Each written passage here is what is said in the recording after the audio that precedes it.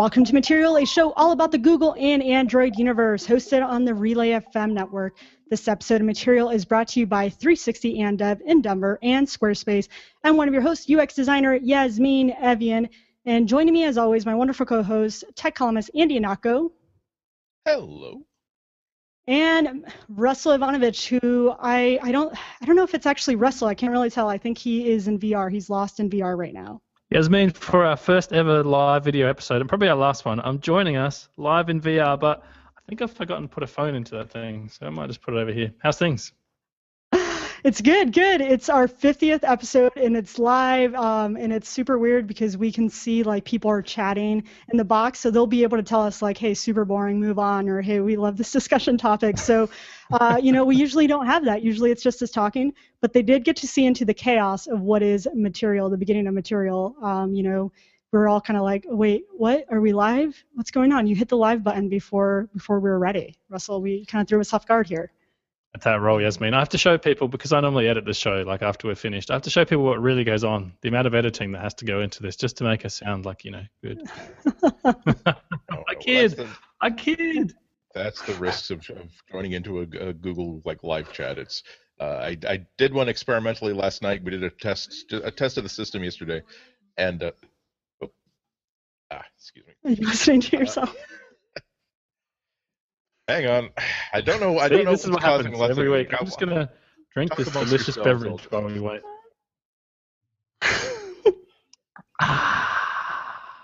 This is what a live show is about, right? This is why people tuned in. Hey, everybody. Who is? What's going on? Who's that? Alexa. Oh. Alexa, turn off my lights. We right now in the live chat we have Team GIF and Team GIF going on right now. We all know where I stand. Why is there so many Team GIF people, Yasmin? I think you said because I've seen they have been enlightened and now understand what is the truth here. Oh look, well, someone I had a small staff discipline problem. It's been great. Andy's back. Andy's back. Nothing to be afraid of. Yeah, so it is our 50th episode, which is pretty exciting because we've been talking about doing a live video. The fans have been like, please, listeners, they're not fans, they just listen to us.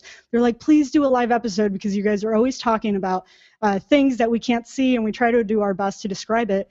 But we finally actually did one it's for our 50th episode, so it's pretty awesome because it's been a little bit less than a year since we first launched Material, because we launched Material pretty close after I/O. And I guess you could give like the quick rundown, or not rundown. Russell, you can just give like the super short 10-second snippet of like the timeline after I/O when we started the show.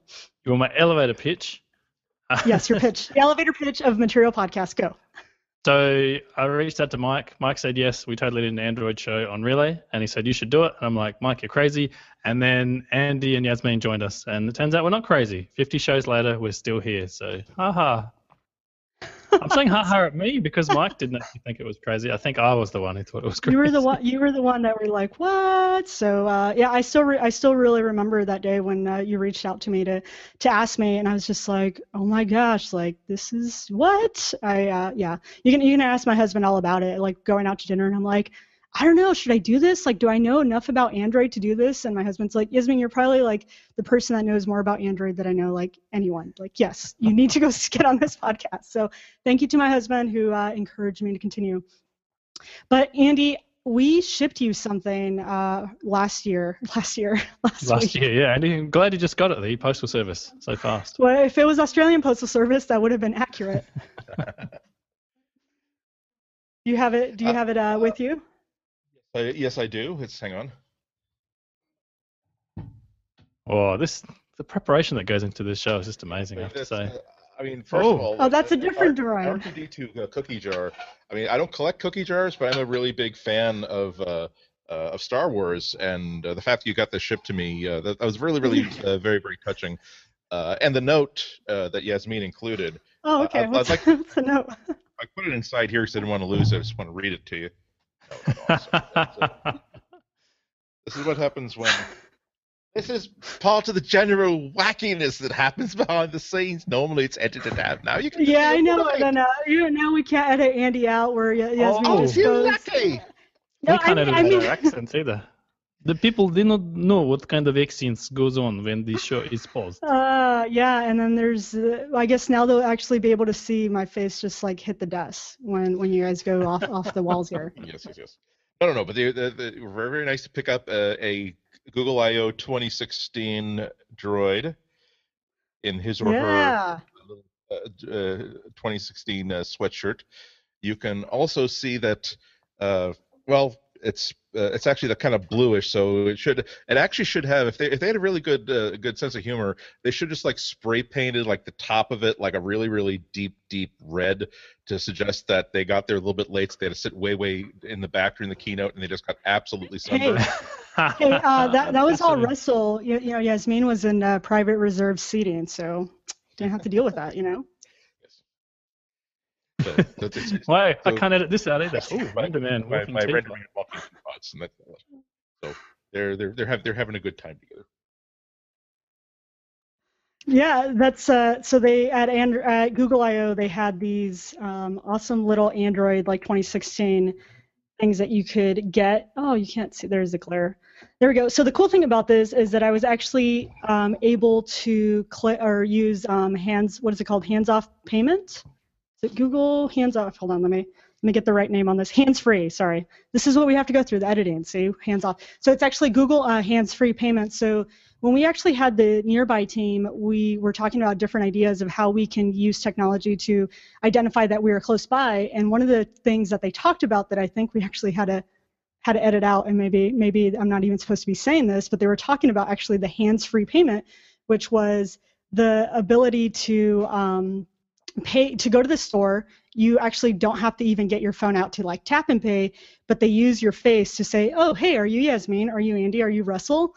And you say, yes, that is me, and then they'll charge your account on there. So I was able to use hands-free payment to get my droid, so that was like super fun, and I got $5 off for doing that. So there we go. That's awesome. I was not able to use Android Pay in America because I'm Australian and they don't like us over there. I have to say, Yasmin, you know how you were talking about every show, there's something that we bring on and we can't show it to the listeners. And I actually got something this week. So I got the Ricoh Theta S, a 3D camera. And I was all set to bring it on this show to show like all the listeners, like, oh, look, 3D camera. And I lent it to my wife this morning. So I completely forgot to bring it. So here, pretend that we're doing the audio version. We're going to do the reverse joke here. Pretend this is the audio version. This is my 3D camera. It's this long. You can rotate it. It takes 3D pictures. Oh, man. It's my high-level sort of thoughts on this is it is cool, really, really cool to be able to take 3D photos. So we took it out to various places. We went with the office and like took a picture of the kids like playing soccer. The problem is some of the technology is still catching up. So Google Photos lets you view the 3D photos if you do it in the web app or the Android app. It doesn't work in the iOS app for some reason. I guess they haven't added support for that yet. And then the video part of it is super annoying because basically the only app I can find that plays that is the actual, like the app that comes with the camera, which is not, I must say it's not the best app in the world. It's not very well built. So I find it, I believe you can upload them to YouTube. I know there's certain transcoding settings you can set and then you get a 3D video, but it is super hard to be able to, share those with other people. And it's a bit annoying not just to be able to say to people like, look, I took a 3D photo, like here it is. Like, no, I'm going to send you a link, but please don't open that on your iPhone. Like make sure you open it on your desktop. And yeah. Can you not view it like via the Photos app on iOS? No. Or even your mobile, like the mobile photos? It doesn't work in the web browser on iOS, and it doesn't work in the iOS Photos app either. What? Google. What? No, this is also the set of apps that don't support iOS 9 fully yet. So maybe, I supposedly, someday VR and 3D is going to become a big thing at Google, and they'll start supporting that stuff. But I'm surprised because I can, whenever I do a Photosphere, of course it records to your camera roll as just like a big weirdo looking JPEG, and when I upload that to Flickr understands, oh, that's a 360-degree view, so I'm just going to give you this I'm going to give you this custom viewer for it. So I'm surprised that Photos doesn't support it. Yeah, like I said, it does on the web. So if you're on a desktop and you load it in, Chrome or whatever, it works fine in there. And it works really nice, almost like pretty much exactly like Street View. So if you ever use Street View in a web browser, you get your mouse, you pan around, you can do exactly the same thing with these photos. The quality is all right. It's not brilliant. Like it's a little bit grainy. It's probably exactly like Street View, really. Yeah. I mean, if you forget that you're trying to put the 180-degree field of view into it's not like an 800 megapixel sensor, so it's pretty coarse resolution. But just I find myself taking a lot of photospheres when I travel. Just the idea of I'm going to have a complete 360-degree view of this spot where I was standing and have the free ability to look wherever I want to look, because there's nothing that evokes the sense of having been there than being able to look, not just choose one scene, but here is actually a complete view of being there.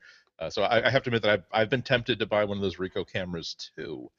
I have held off because but I do calculate my impulse buy spending limit every time that I do my finances 3 or 4 times over the year, and it is substantially less than $329.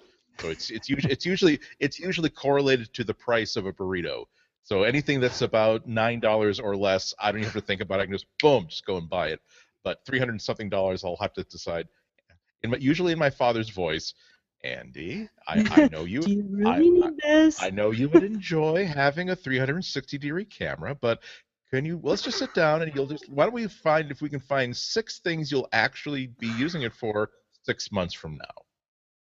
Oh, but Dad! Yeah. I noticed one of the people in the chat is asking how portable it is. As you can see from the one I've brought in, it's literally this big. It comes in a little carry case, and you can carry around pretty easily. It's a bit weird. Obviously, it doesn't have a screen or anything, so it's a fisheye lens on both sides. And so essentially you just hold it up, you press a button, it'll take a photo almost instantly. And the weird part about it is, unless you get like a selfie stick, or it has a standard camera mount on the bottom as well, your hand ends up being in the photo. So every now and again, like Phil took this video of us walking back from a coffee shop, and he was holding it in his hand, coffee in the other hand. And I watched it in Google Cardboard, and I felt like a coffee. I got to experience what it was like to be like, there's this giant doom like guy sort of carrying me down the street. I'm passing shops. I'm like, this is what it feels like to be a coffee cup. So where else will you get that experience?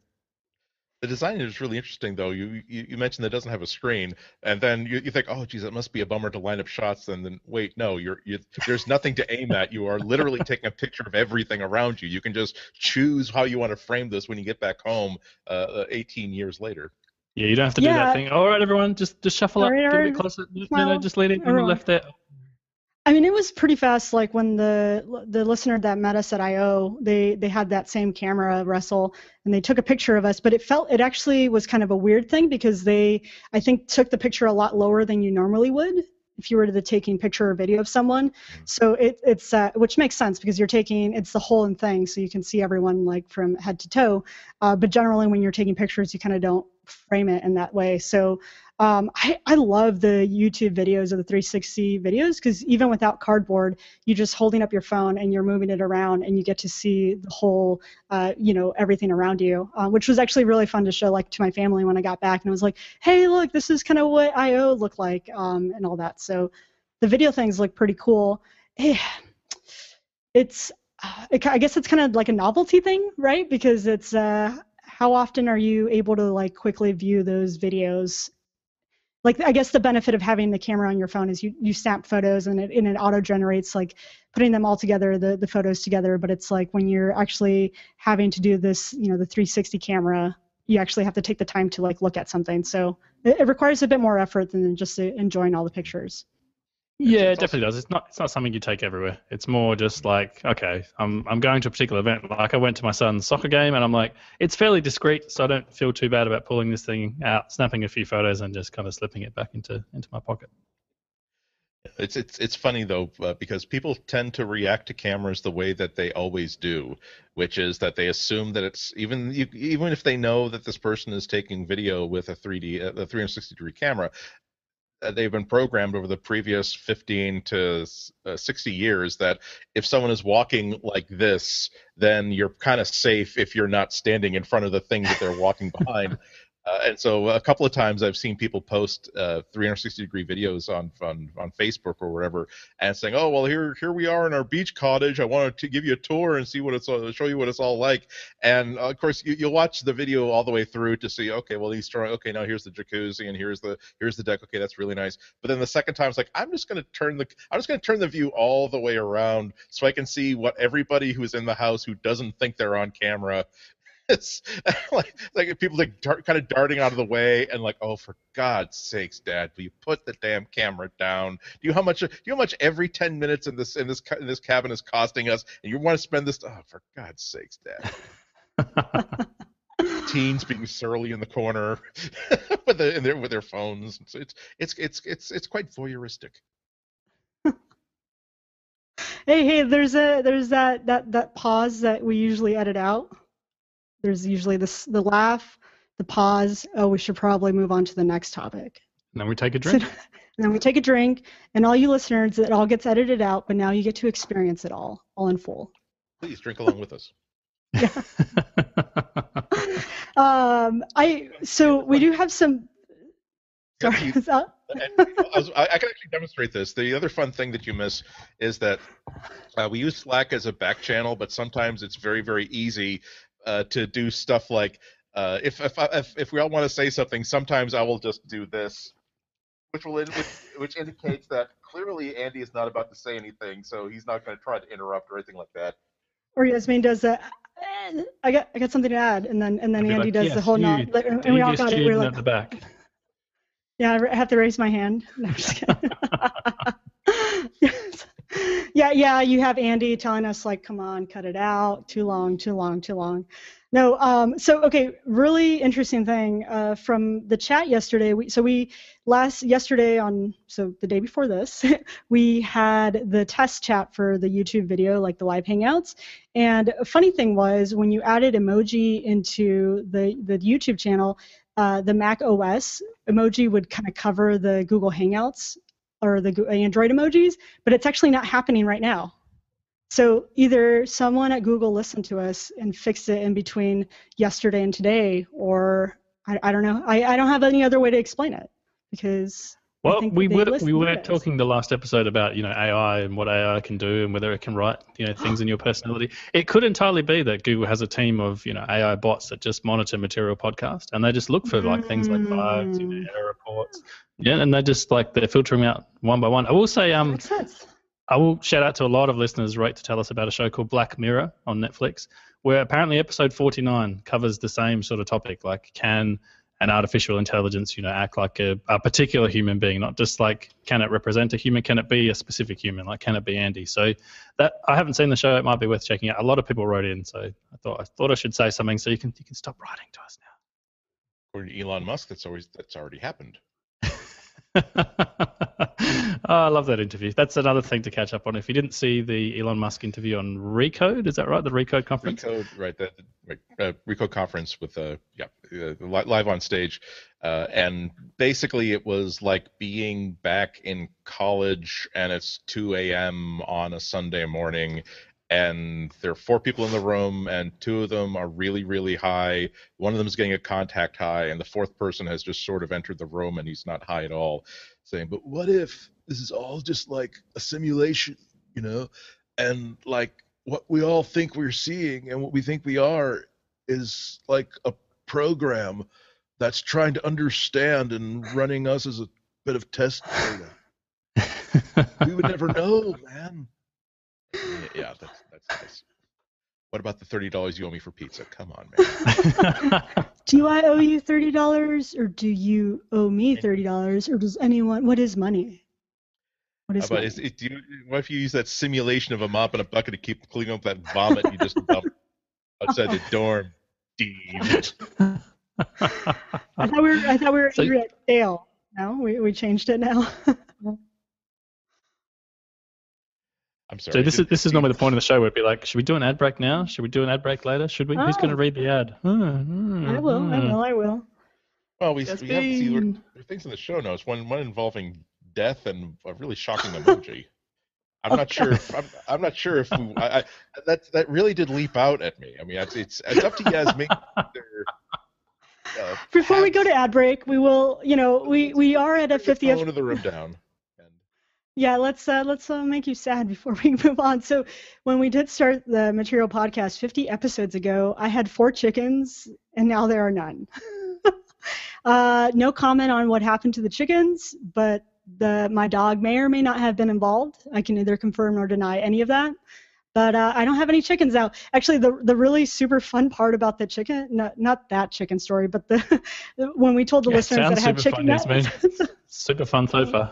No, not that. I said not that chicken story, but when I first told the listeners that I had chickens, like on the first episode, someone I think started like a Google Plus Hangout community, and they were reviewing going through all the different episodes, and we're writing kind of like show notes excerpts, and they're like, Yasmeen told us all about her farm.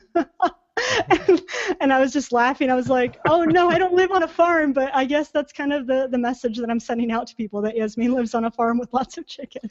Well, that's from a pilot episode we did for PBS. Yasmeen was a farmer. I was a train conductor. Russell, I think, was either a firefighter or just an unspecified woodsman of some sort. I was definitely a firefighter. I was the unsexy kind, which I wasn't happy with that casting, by the way. I still want to talk to the director because... Yeah. That's a very, very, very disappointing bachelorette party where the firefighter comes in and says, "I'm here to check to see if all of your alarms are up to code.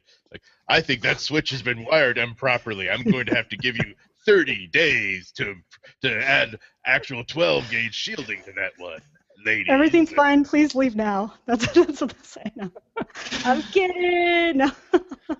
I guess that's a perfect opportunity to go to ad. Oh yeah, you get to see what we do during the ad break. Are you ready for this? Go, Yasmeen. What are we doing? What are you doing? You read the ad, but don't be distracted, please. This episode of Material is brought to you by 360 and Dev in Denver. No, you actually do listen to the ads, or you're dancing. Did you not get enough at I.O.? Fill up at 360 and Dev in Denver. Gosh, see, now we can't edit this part out. Why would you want to edit out that beautiful slice of pound cake that just appeared? Oh my gosh.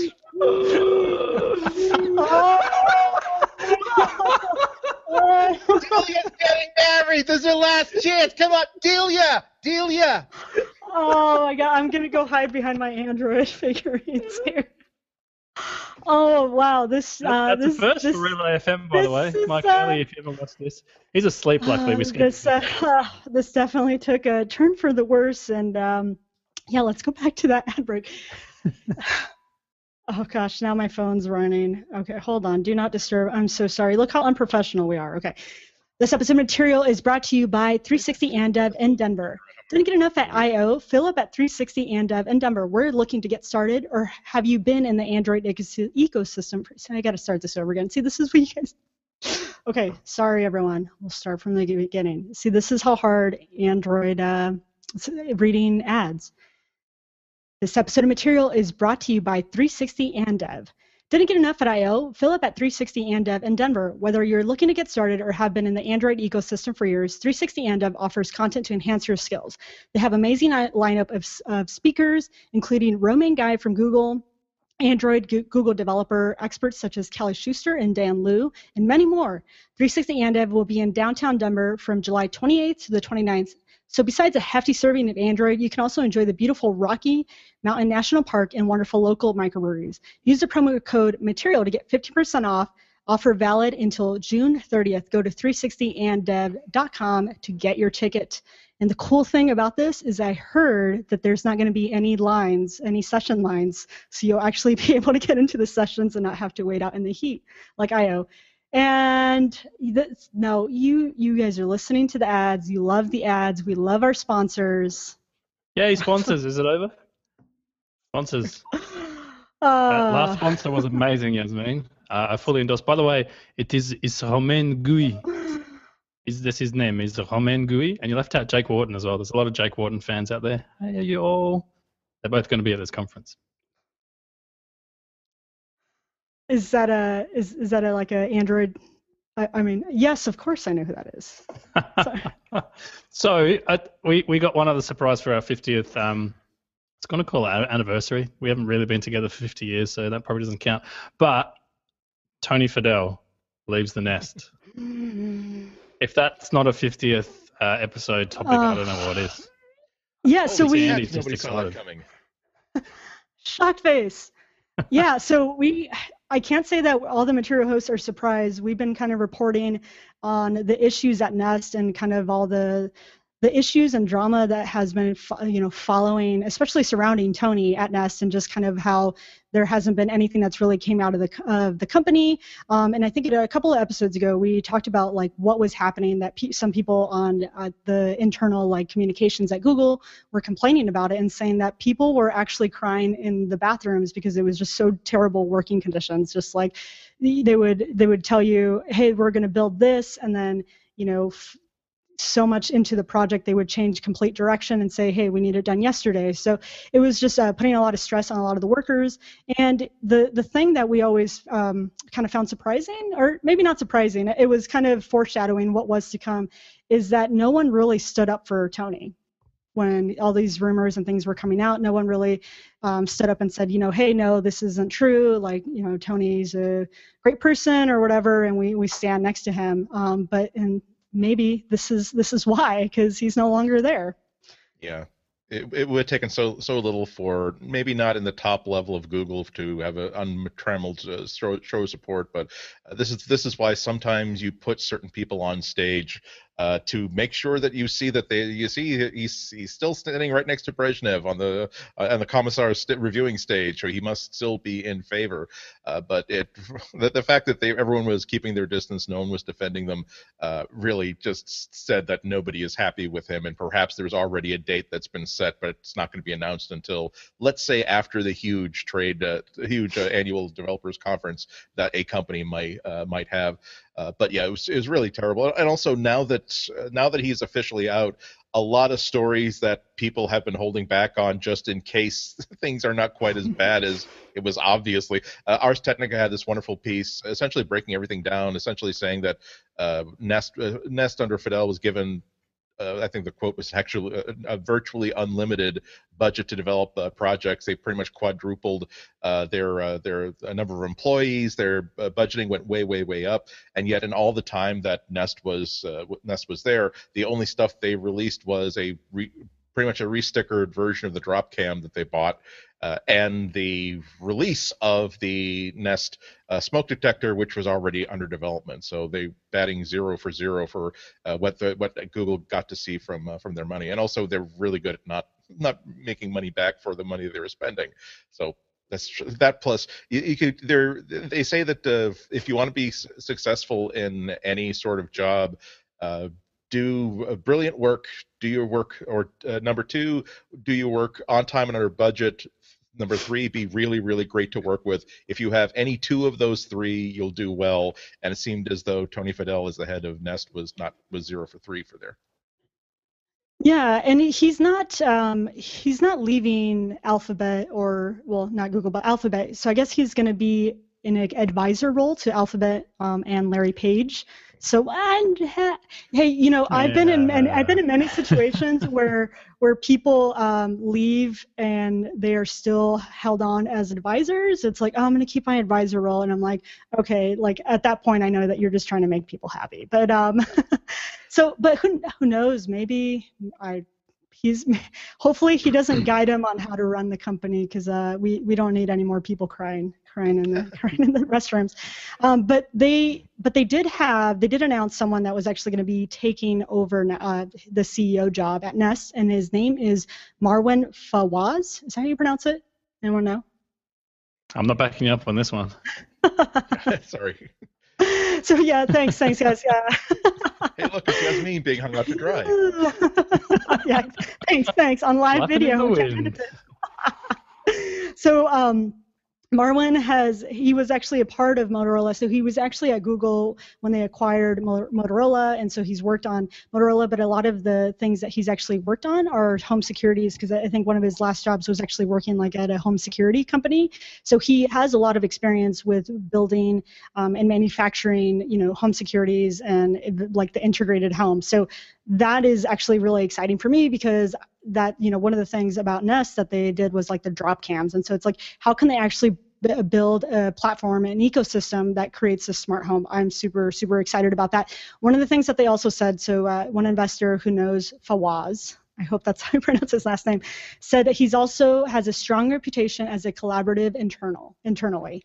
So that's quality that's not typically used to describe Fidel. So I think that's actually really good. So I'm really excited. I'm a huge Nest fan. Like I have the Nest thermostat, and it's actually saved me lots and lots of money. But it was always something that I was hoping more, and then we never got more out of it. So like I hope this is like a really new turn for Nest, and that we can see a lot more awesome products that come out of it. Yeah, we're seeing Motorola. You see that where people usually get promoted into certain positions at big companies. Motorola, it's technically speaking, the ownership of Motorola lasted a very, very short time, but the amount of personnel they got out of that relationship, the people who are now being entrusted to really important sectors of Google's business. I mean, they're the Pixel devices and Nexus devices are now under former Motorola leadership. Now the home division is now under former Motorola leadership. I mean, we shouldn't be too hard on Fidel, because he had a great career elsewhere, and he did build Nest to a point where it would be acquired by Google, and the Nest thermostat got a lot of people really thinking about home automation and the Internet of Things in a way that hadn't really been before every bulb became a smart bulb. Really, the Nest thermostat was the flag bearer for the Internet of Things and home automation. But after saying that, I was trying to be charitable and think, well, gosh, Andy, if you were in that position, what kind of products would you have put in? And that's a good question about would I have been clever enough to come up with the Amazon Echo, for instance, before anybody else did. Maybe not, but I would have been smart enough to say, okay, just to buy us 3 years to develop the next great thing, we're at least going to buy a whole bunch of LED light bulbs, put some chips in there, and at least sell them under the Nest logo, and so that we'll start to build the brand where people are going to start replacing all their bulbs with our bulbs, and so our hub is going to be the most important hub that's out there. So I wonder why they didn't do that. Maybe it was a chance of well, we're not rooted in the simplicity of today. We're trying to create the next thing, something that we could just put some circuitry into an LED bulb and have a smart bulb division, but really, how would that reinvent anything? But people just want smart bulbs. It's a really good way to bring things out. So that's unfortunate. As with so many things, I hope that I live long enough that there is the definitive book written about opportunities that got missed and how they got missed. Yeah, I don't think the takeaway should be Fidel is a terrible person and an awful manager and like a terrible human being, because there are so many like nuanced things to this. Like, the time that the Nest was bought out, the things that they were planning, the projects they had in the pipeline, maybe some of the direction they got from various other people at Google. Like you say, Andy, a lot of that stuff doesn't come out till years later, when these people have all moved on to other companies and they're free from all their NDAs and they're not sort of as attached to it as they were. And then they start sort of letting some of these stories leak. Like, 5 years ago we were working on X and X didn't quite make it because, of regulation reasons or whatever. But I do agree that it would have been cool for them just to build out like a suite of, simple products like light bulbs that connect to a network that you can turn on and off with some kind of central device. I know that's boring because that's a solved problem. Philips does it. Lots of companies do it. But it would have made a lot of sense. But I think most likely they were sort of aiming for something more ambitious, and it sounds like they just didn't get there. There was some rumored project that they were working on that kept getting delayed, and I have no idea what that project was, but it seems to have never saw the light of day. I think also the hard part is that a lot of the devices were released with like lots of bugs. So like when the Nest smoke alarm was first released, there was many instances where it was like going off, and they had to. I think there was some bugs with like waving it to stop. So I think it's also they're focusing on the like these big products, and there's a lot of things that they have to fix and whatnot. But I don't know, it just never didn't excel in the couple of years that we're here. But I'm excited for the future. I'm a huge Nest fan, so let's hopefully get some cooler products. I'm also really excited for the rest of the stuff that's going on for hardware-wise, the Google Home. in which is an OnHub. I have the OnHub. I see some people in the chat talking about it right now, and I love my OnHub because they recently introduced If This Then That, and we discussed it earlier on. But like now, I don't actually have to set my computer as priority device before it records. I just have a If This Then That thing that says, hey, if Yasmin is recording, trigger the MacBook Pro to get as priority device. So I think there's some cool integrations there. So I'm excited for all of it. And as we did, I talked about, I think it was last episode, that the Google, no, not the OnHub, the Google Home is pretty much built under like the Chromecast ecosystem. It's using a lot of the same parts and software. So it'll be interesting to see how they start to merge all the not merge the functionality, but make sure that they all play nicely together. Yeah. Yeah, I guess my only concern is, see, this is live show stuff right here. Sorry, Andy. I've been talking a lot. No, I was going to say my only concern is that apart from the Chromecast, I haven't seen Google do a lot of amazing things on the hardware side. You know, they bought Motorola, whether they were ever intending to make their own phones or not, who knows? That didn't really seem to work out. They bought Nest, whether they were intending to bring out, you know, amazing products or not through that company, who knows? It didn't seem to work out. The one team that does seem to be firing on all cylinders is the Chromecast team. So I am a little bit heartened to know that Google Home sort of lives inside that team. So hopefully that does actually ship this year. Hopefully it's amazing, you know, fingers crossed. And hopefully Google can get into hardware like in a bigger way, because traditionally they excel at the software side. You know, they have all these amazing services that people use. They're really reliable. I've never seen, you know, Drive or Gmail or anything go down for me. It's always there. It's always on. It's always working. If they can get hardware like that out into the world, I mean, that's hooked up to their services. That would be a pretty cool thing. Yeah, but it's a totally different thing though. I think one of the reasons why all of Google software always works so well is because they can fix bugs at the source. They don't have to convince people to restart anything or reload anything or download a patch. Well, okay, Android accepted, but I think Apple has had some problems with that. It's hard to be a device manufacturer and then be sort of locked into a coffin of your own making, because this is your plans for the next 5 years and your business is locked into hardware, and you've made parts and manufacturing commitments that you now can't really swerve away from all that easily. I think that I wonder now that we're hearing about Google doing things like building Project Ara phones in-house. They're not just sort of telling Samsung or LG or somebody, here is the roadmap we would like you to build for the Nexus Project Ara phone. We're manufacturing the frame ourselves, and we're manufacturing some of the modules and the tiles ourselves. I wonder how well they're going to do that. I'm sure it's going to be a big challenge, and that's where we're going to start seeing people cursing Android about as well as Google about as well as we usually curse Microsoft. But it is a big deal. I finally I'm a big fan of If This Then That. Just like Yasmin, I just started hooking up. I now have more light bulbs that are actually now properly configured. The configuration has always been the bear for me, because it's such a hard thing to set up, because you put in the light bulb and it works as a light bulb. You can reach up and press the switch and turn it on and turn it off, and so say, okay, great, it works, so I'll leave it on, and I'll load up the app and try to, and well, okay, it's not okay, so I have to switch to the Wi-Fi network, the temporary network that's being set up by the light bulb. Okay, switch to that network. Say, okay, now Android is giving me a warning that there's no, okay, it's okay that this light bulb has no internet. That's okay. And now the app is saying, well, you have to make sure you reset this setting, because because otherwise it'll lose connection. Now it's less connection. And by the time you're 5 minutes into it, you realize that, you know what, I've got a bulb that turns off and turns on and costs a lot less than even the compact. I think I'll call that a win and come back to this later. Just gonna keep that.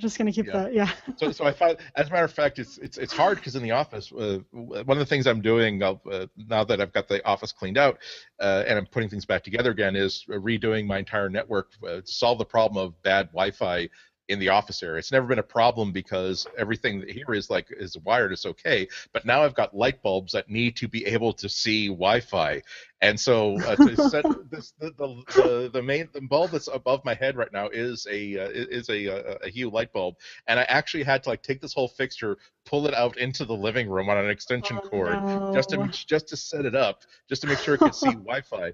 But now that I've finally got like a lot of these bulbs actually installed and the drivers updated, that's a sentence that my mom and dad would not understand. I can't. No, that light is up. No, it's not burned out. It's just it can't find the internet to do a check for new drivers. That's why this light bulb isn't working. But now that I finally got this stuff working, it's really cool to go upstairs into my bedroom and like the bedside light is already turned on.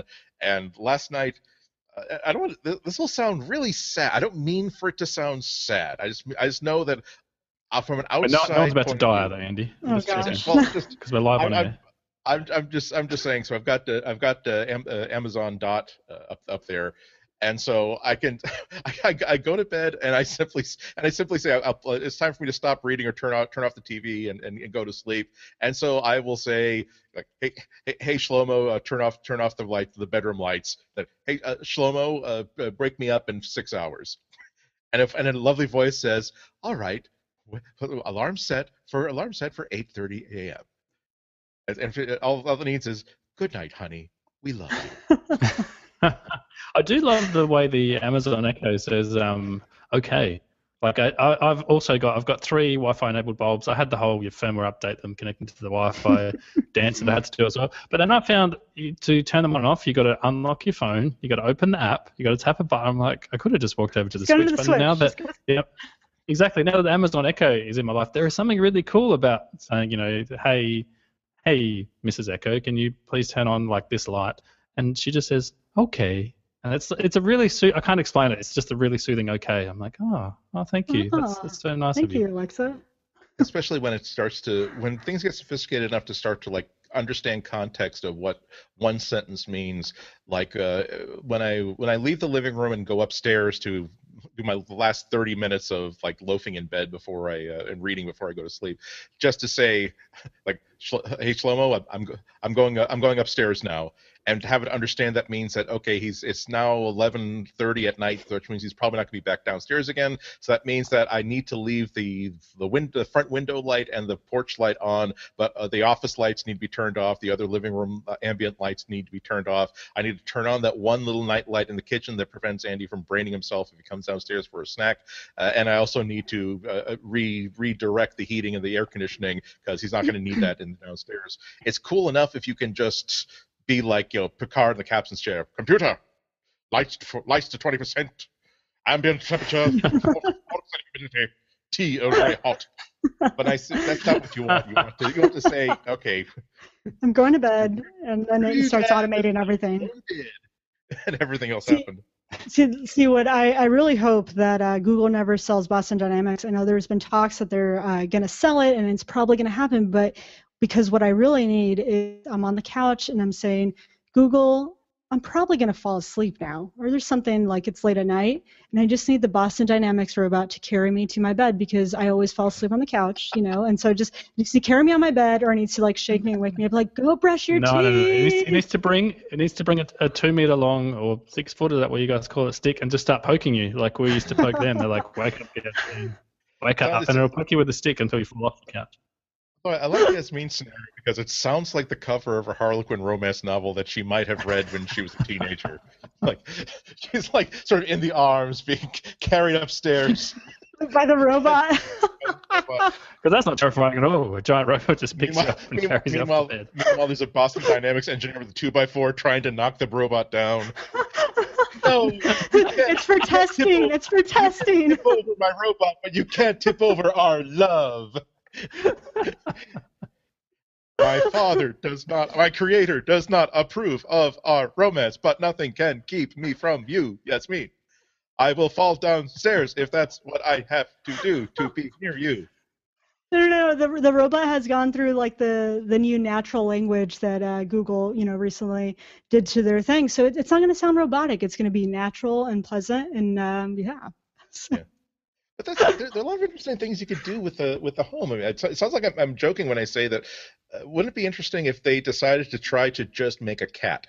Not a dog. A dog has to show affection and has to pay more attention to the owner. That's a bigger challenge. But just as a creature that seems to have its own sense of autonomy, that has free range of the house, that sometimes we'll say it's one of those friendly cats that wants to be fed at the same time every day. So if you're not up by a certain hour, we'll just simply like crawl and just like sit on your chest, and you'll feel like this weight, and then you'll feel this sort of brushing against your face this robot is doing, or something that can actually with added software do things like, I don't know where the human is, and normally my knowledge is that he's usually home from work by 6, and then he will usually be in the kitchen or the living room, but he has not left this room. I think I will just walk into that room and see if A, there's a human-shaped object in there, and B, if that human-shaped object is at room temperature, because if so, I need to make some phone calls.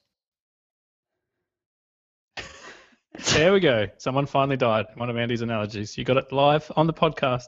I've always dreamed of this, and I kid you not, I met some Nokia engineers about 13 years ago who were working on their context awareness team. This was like an R&D team.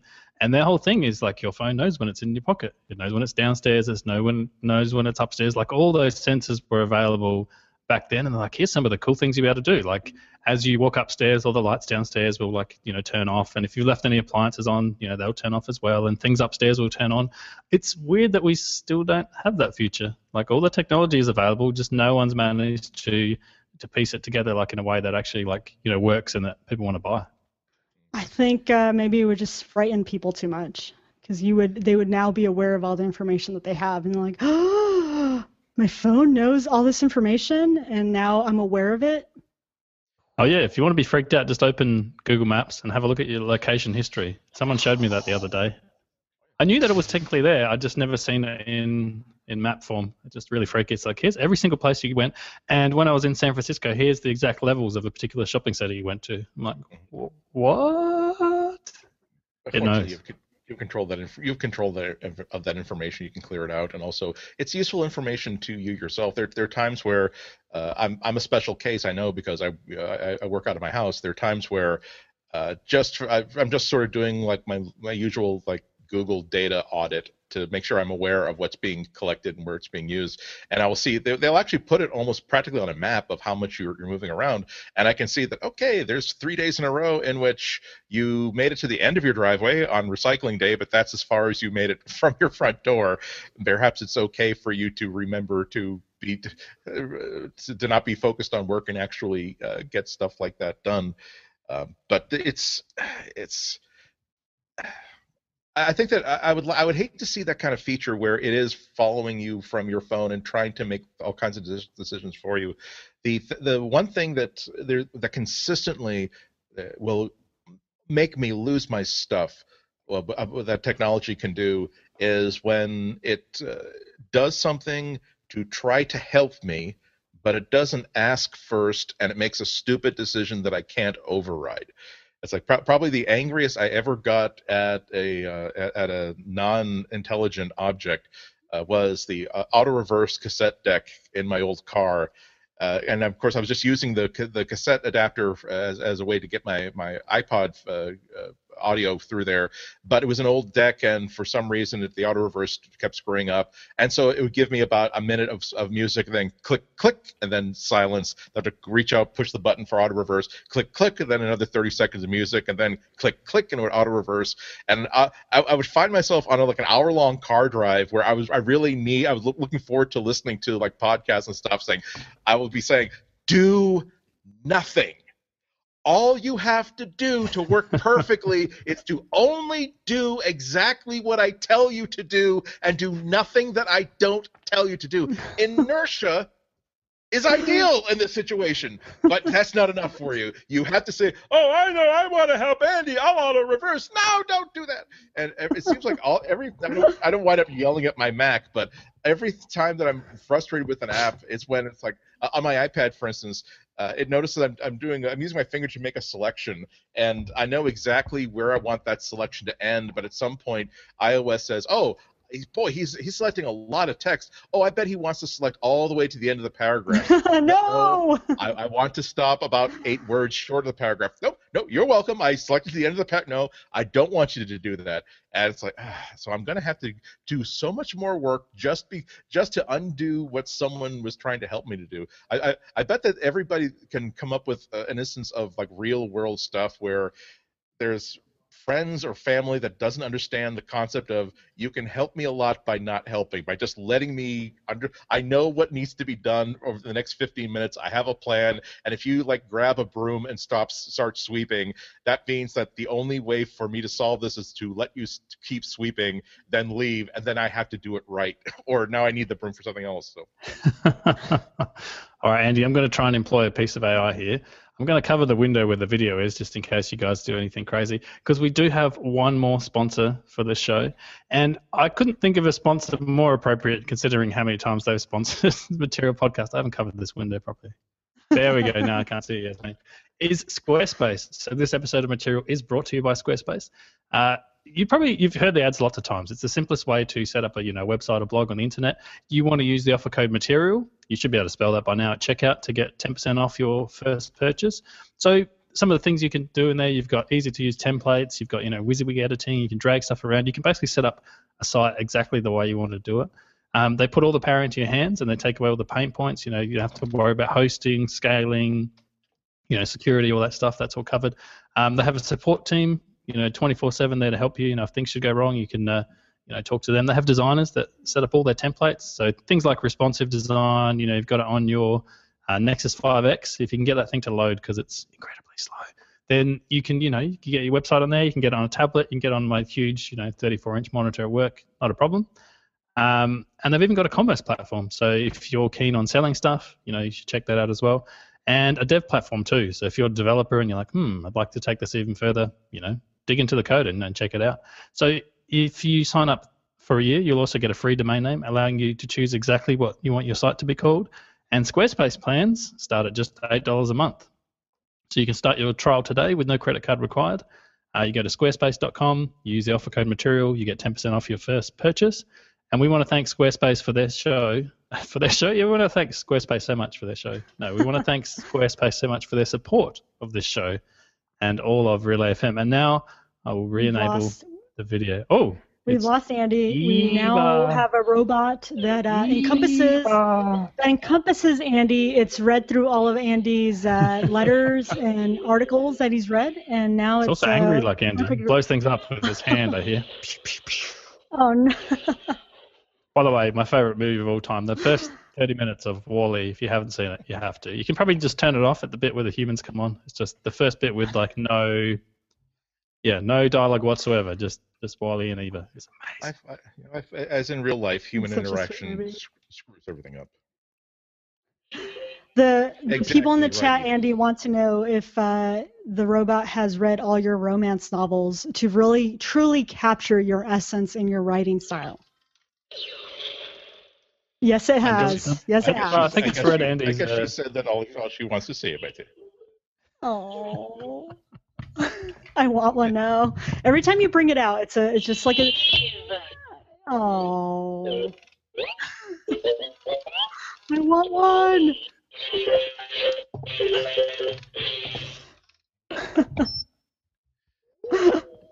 Yes. Go to sleep.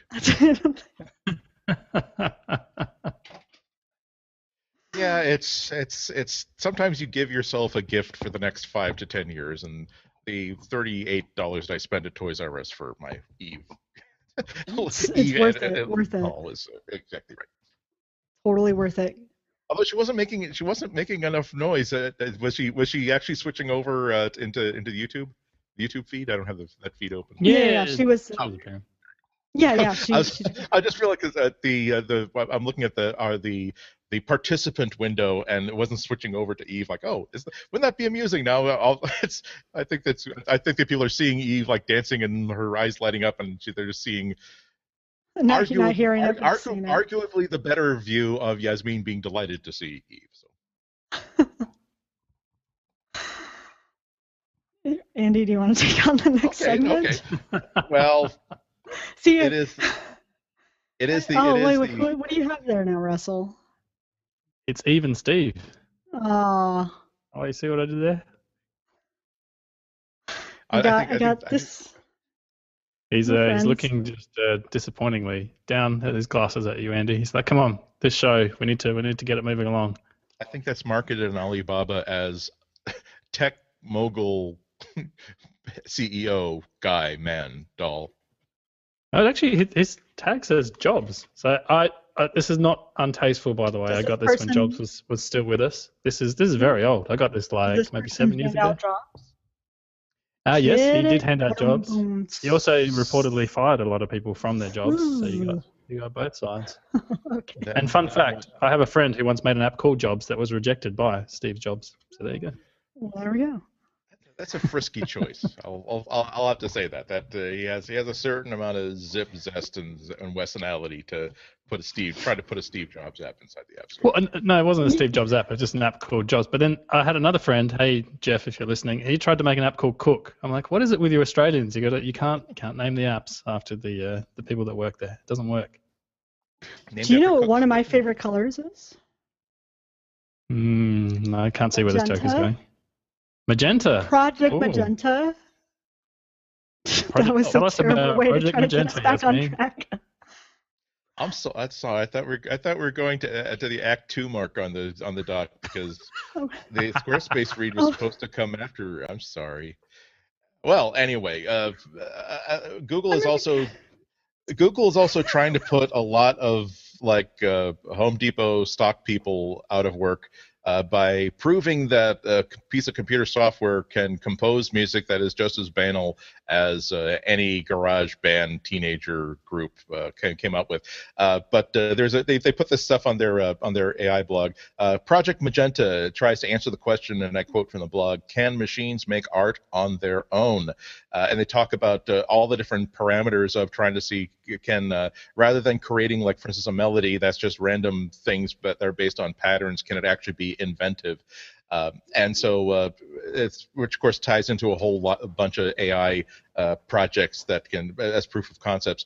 And this block is kind of interesting from the blog posts, describing what they were trying to get at. This leads to perhaps our biggest challenge, combining generation, attention, and surprise to tell a compelling story. So much machine-generated music and art is good in small chunks, but lacks any sort of long-term narrative arc. To be fair, the author says, my own 2002 music generation work falls into this category. Alternatively, some machine-generated content does have long-term structure, but that structure is provided to rather than learned by the algorithm. This is the case, for example, in David Cope's very interesting Experiments in Musical Intelligence, or EMI, in which an AI model deconstructs compositions by human composers, finds common signatures in them, and recombines them into new works. The design of models that learn to construct long narrative arcs is important not only for music and art generation, but also areas like language modeling, where it remains a challenge to carry meaning even across a long paragraph, much less whole stories. This does sound familiar to stuff that we were learning in Google I/O, like trying to create autocomplete in Google's chat software and email software that doesn't just simply figure out that, okay, there is a date that's just been mentioned, so I'll add as an autocomplete. Yes, I can make it on that date, but as you keep using it and as you keep exposing it to more of your conversational style, to be able to figure out what are your idioms and what are your favorite little buzzwords, and to create things that sound a little bit like you. So they did actually post what they were very, very upfront about was not terribly successful, but at least completely creative piece of work from Project Magenta. It's like a clip that's like 90 seconds long. Do we have that, or we're going to just link to it? Sorry, I had myself muted. Yeah. Do we? I just said the same thing. Hang on. Yes. Can we play that? Can one of you guys play that from the speakers? Totally. I don't have any speakers. So this is a track that was Oh.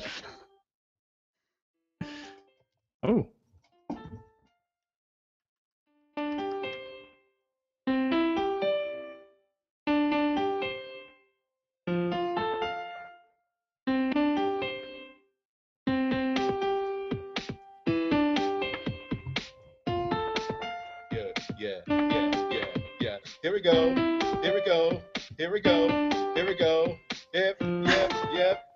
The roof is on fire. Say.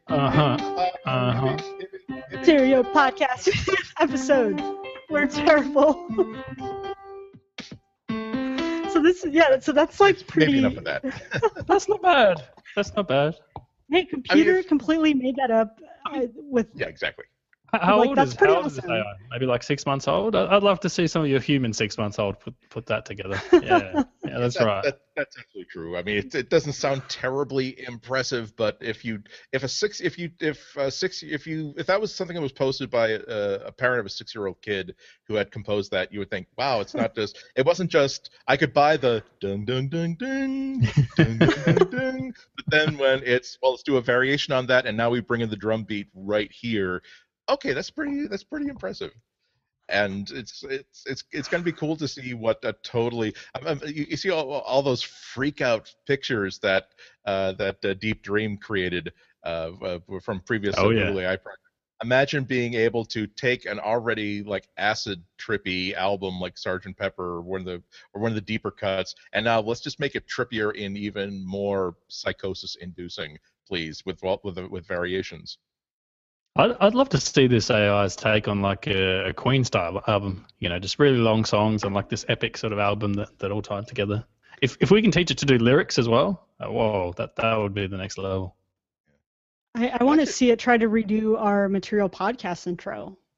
So if you're listening, Project Magenta people, the team over there, I mean, it was crafted by hand through the ears of the great Mark Edwards. So it would be pretty hard to replicate, I think. But I'm willing to see if they can give it a shot. Well, technically, who owns the copyright to that? If it was written by a machine, then if it was not copyrighted, we can actually just take it for a theme. But it's the blog post Project talks about how this is how we can understand how we can do different models for different things. But it would be great if what if the next great music composition app makes you be not the composer so much as the really, really butt-headed client who's commissioning something. So where you start off by saying, make a pop.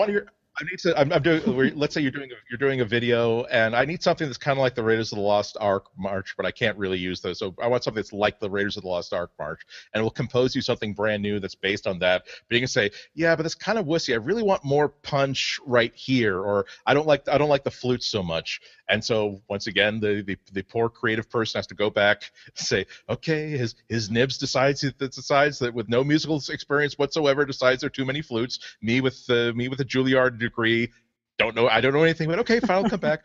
Okay, now can you rescore that so it's only about 30 seconds long, and so it gets to the point about 5 seconds in? Okay, so it'll just be, but if it is an AI, that means that it'll get like more like spiritually broken and frustrated the more you use it, until everything is just like a soup jingle. If you think pushing robots with sticks is bad, I don't know if you want to treat an AI like we treat designers, like in the tech industry. That could be terrible. You poke this AI enough times, and eventually it will lash out. It will just snap, because you say to it things like, just do this for the exposure. It'll be good for your career, like Mr. AI. You got a long career ahead of you. Just do this one for free, and this will just set your career skyrocketing. Yeah, I don't think it's the hockey sticks that are going to throw them over. It's going to be the way we talk to them when we talk to creatives and designers and developers. I will say, like, just to get serious for 1 second before we close out, is it, as a programmer, this does really impress me, because for the longest time in programming, what we've been doing is we've been controlling the computer. So you write an if statement, you're like, if exactly this condition is met, then do this. If exactly this condition is met, like under these circumstances, do this. And now we're seeing this new, I know it's not new, but this kind of new generation of programming where you don't tell the computer necessarily what to do. You give it all the tools it needs to try and figure something out. So you don't say, a cat has 4 legs and it looks like this. You just say, like, here's a million pictures of things that are cats. Like, based on like the basic knowledge that we've given you, try and figure out like what makes a cat. And to me, like, that just blows my mind, because I'm a programmer, like I've been doing this for 15 years, but I don't understand that aspect of programming, like how you teach a machine to, in essence, teach itself. And this is something similar. Like, here is music. Here's what music sounds like. Here's the kind of things that go behind music. Now make some music. And in 5, 10, 15 years time, it's going to be amazing to see, where some of this stuff goes. Yeah, particularly once you start to, if you can expand that into You are responsible. I'm running software that's going to be a safety control software for fire suppression systems, and instead of just all the solutions we've given you, here are the situations. Please create a solution for things that haven't been covered. Although maybe it's timely that before we wrap up, we have to talk about, or at least mention another piece that's very, very relevant, where the DeepMind team at Google was talking about how they're working on a way to give their AI an emergency shut-off switch. And here's another, quoting the blog post: "We have proposed a framework to allow a human operator to repeatedly safely interrupt a reinforcement learning agent while making sure the agent will not learn to prevent or induce these interruptions." Which is to say that, of course, it's easy to have a big red switch that says, okay, whatever you're doing right now, boom, don't do it anymore, stop it. Like if it's learning to do something that is harmful or is counterproductive. But now it's saying that we're making sure that the AI that we're teaching to learn things that we didn't program it to do, we're making sure that it can't teach itself how to ignore that switch. And so I think the more that we rely on it interacting with humans, the more we're going to have to make sure we have that switch in place, because God knows I learned to ignore that switch in society when I was 18 or 19. Bad Google. Bad Google. Yeah, I guess it's not unlike in a factory situation. If anyone's ever worked in a factory with big machines, there's always giant red buttons all over them. So should your hair get caught in this, or your jumper, or something bad happens, just whack this button and everything comes to a standstill. It kind of makes sense that we have the same thing for AI, where you don't quite know what's going to happen next. Your hand's just kind of hovering there while it's out exploring the world. My one concern, though, is that some of this AI is going to get so fast that you may not be able to stop it. So it's like by the time you've realized what's going on, it's too late. It's already like outmaneuvered you. Yeah.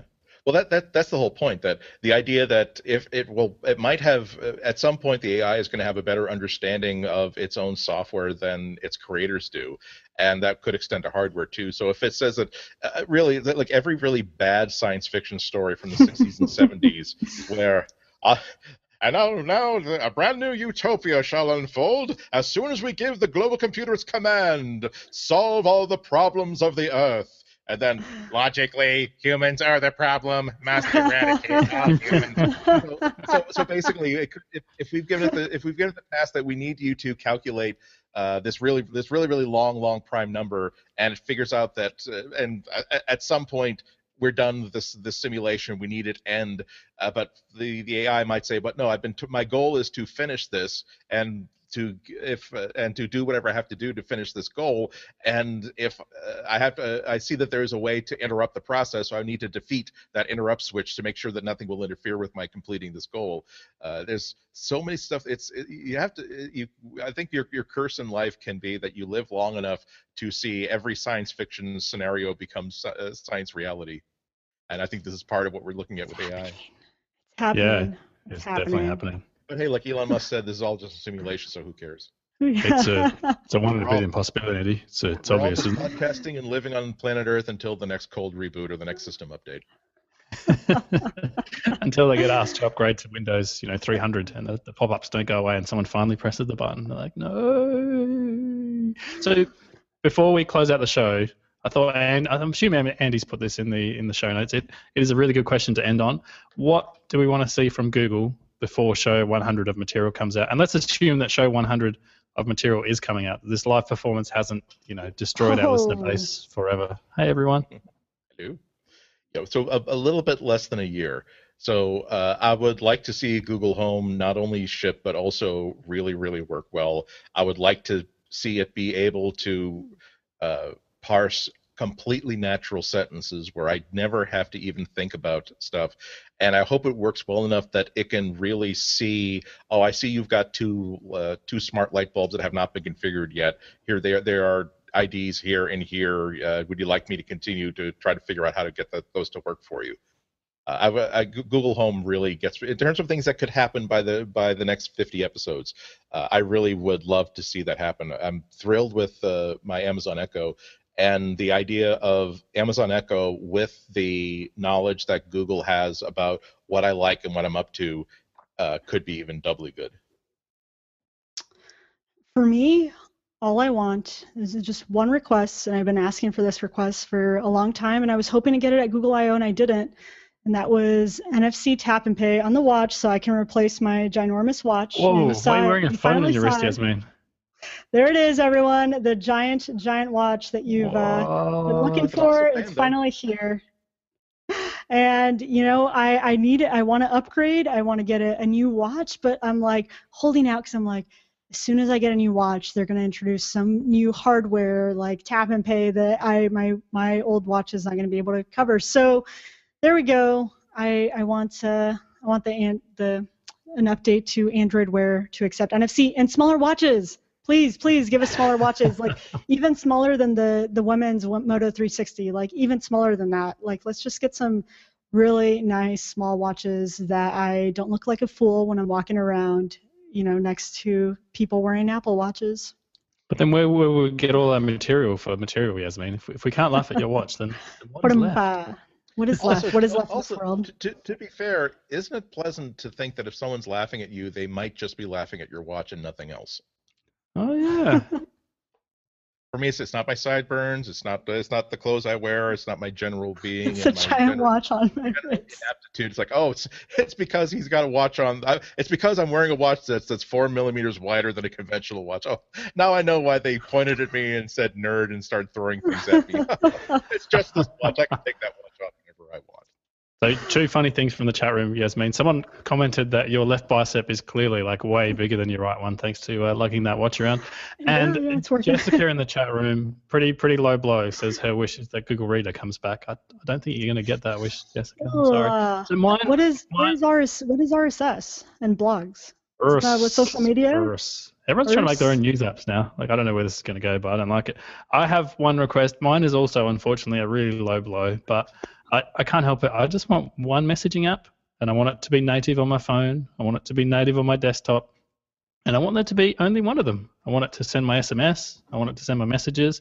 I don't want to log into like Messenger, Hangouts, Allo, Duo.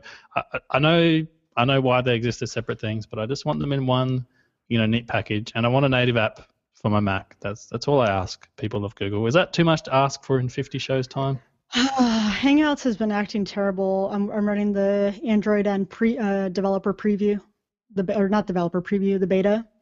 It's been like crashing on it. And yeah, anyways, so please, yes, well, fix something. Fix one of the messaging apps.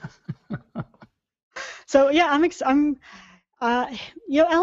excited to try it out. So we'll see how it plays out, and hopefully that there's enough adaptation so that people can actually use it and you can actually talk to people in that, because I don't want it to be like Spaces where we used it, all the Material crew used it to connect and kind of figure it out, and we haven't really posted much stuff in there, and I'm sure Andy still probably has his Spaces that he's keeping up to date.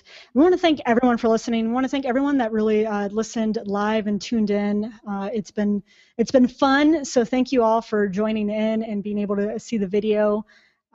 We've enjoyed having you here, and thank you for all the comments in the chat, people talking about Google Plus and Google Wave and all these other wonderful products that they miss. So does Gina Trapani. I don't even know what it's about, but Gina Trapani's name came up, and that's got my attention. I don't even know. They spelled it wrong, though. No, yeah. But, it happens. It happens. So thanks, everyone. This is our 50th episode. Andy, where can people find you and stay connected with you? If you can spell my last name, you can find me on Twitter. I'm at Anatgo there, or type anatgo.com, and you'll get to my blog with all kinds of other interesting and fun stuff. And Russell, where can people find you? They can find me at Rusty Shelf on Twitter, and they can also find me starting to schmooze with Sundar Pichai for episode 100. Let's make this happen. We're going to make Nutties happen as obviously the next version of Android. That's a done deal. So the next thing we have to do is Sundar Pichai for episode 100. Represent. Sundar, I still have some nutties in my bag that haven't been taken out of there, so I'm holding out, man. 100 episode, Sundar, you come on when Android N is Android Nutties. We'll get you the nutties. We'll get them safely to you. We'll make it happen. It'll be a great 100 episode. It will all happen in unison. And I'm at Yasmin Evian on Twitter. You can find us at Material Podcast. You can send us feedback at materialpodcast@gmail.com, and you can also find us on the web at relay.fm/material. Until next time. Stay in material.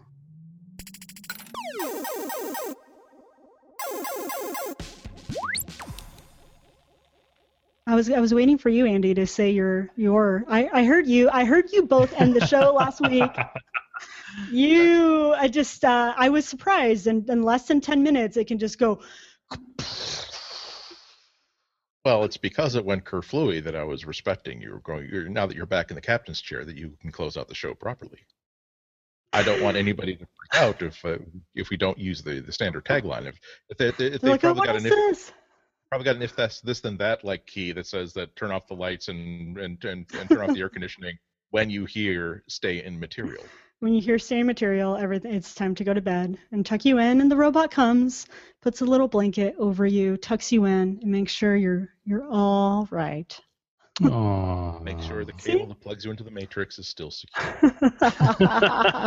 Yes, there are millions of life forms adding their life energies to the spaceship, but no one person is less important to that Matrix than anybody else. So don't struggle, because you're important to them.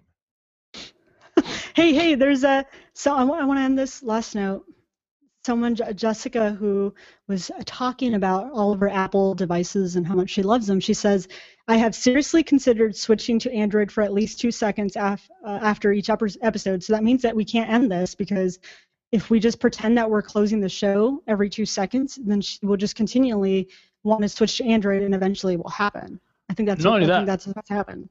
But I've temporarily, just for our 50th episode, made the reverse switch on my way to WWDC. So Jessica, I've it's like a life for a life type thing, eye for an eye. I've gone back to iOS for a week, so you should come to Android for a week. Do it. Don't you think that that'll lead to like a sort of a Zeno's paradox sort of thing, where if we just keep cycling the last 2 seconds, we'll bring her closer to switching without ever getting her to switching? Oh, it's like one of those maths equations that just never gets to zero. It gets infinitely close, but it's never quite there. Relationship with Android conversion. Someone wrote. Maybe that's why Tony Fadell needed to get thrown out. That was his game plan all along for getting a Nest in every home. And he thought that, well, if that line is getting closer and closer to buying, then eventually it'll get there. No, Tony. It's an inverse square relationship. Oh, someone says I switched after yours. Oh, on iOS. I thought they said they switched to iOS. I read that wrong. That's fine. Whatever. No, they switched. Yeah, they did. Look, they came to Android because of our show. So thanks, everyone.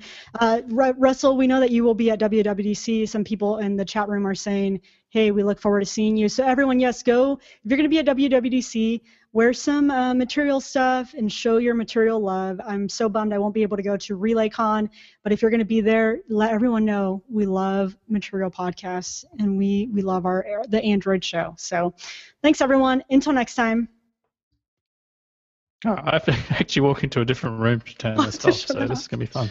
I'll see you guys. So we're just going to wait here until Russell turns it off, and let's show off the different ones. So here, this is the Androids that I got last year at Google I/O 2015, and this is the family edition of the Google Play Store. So this is probably going to cut out soon, but I'm just going to do show and tell with all my little Android figurines, iOS 16.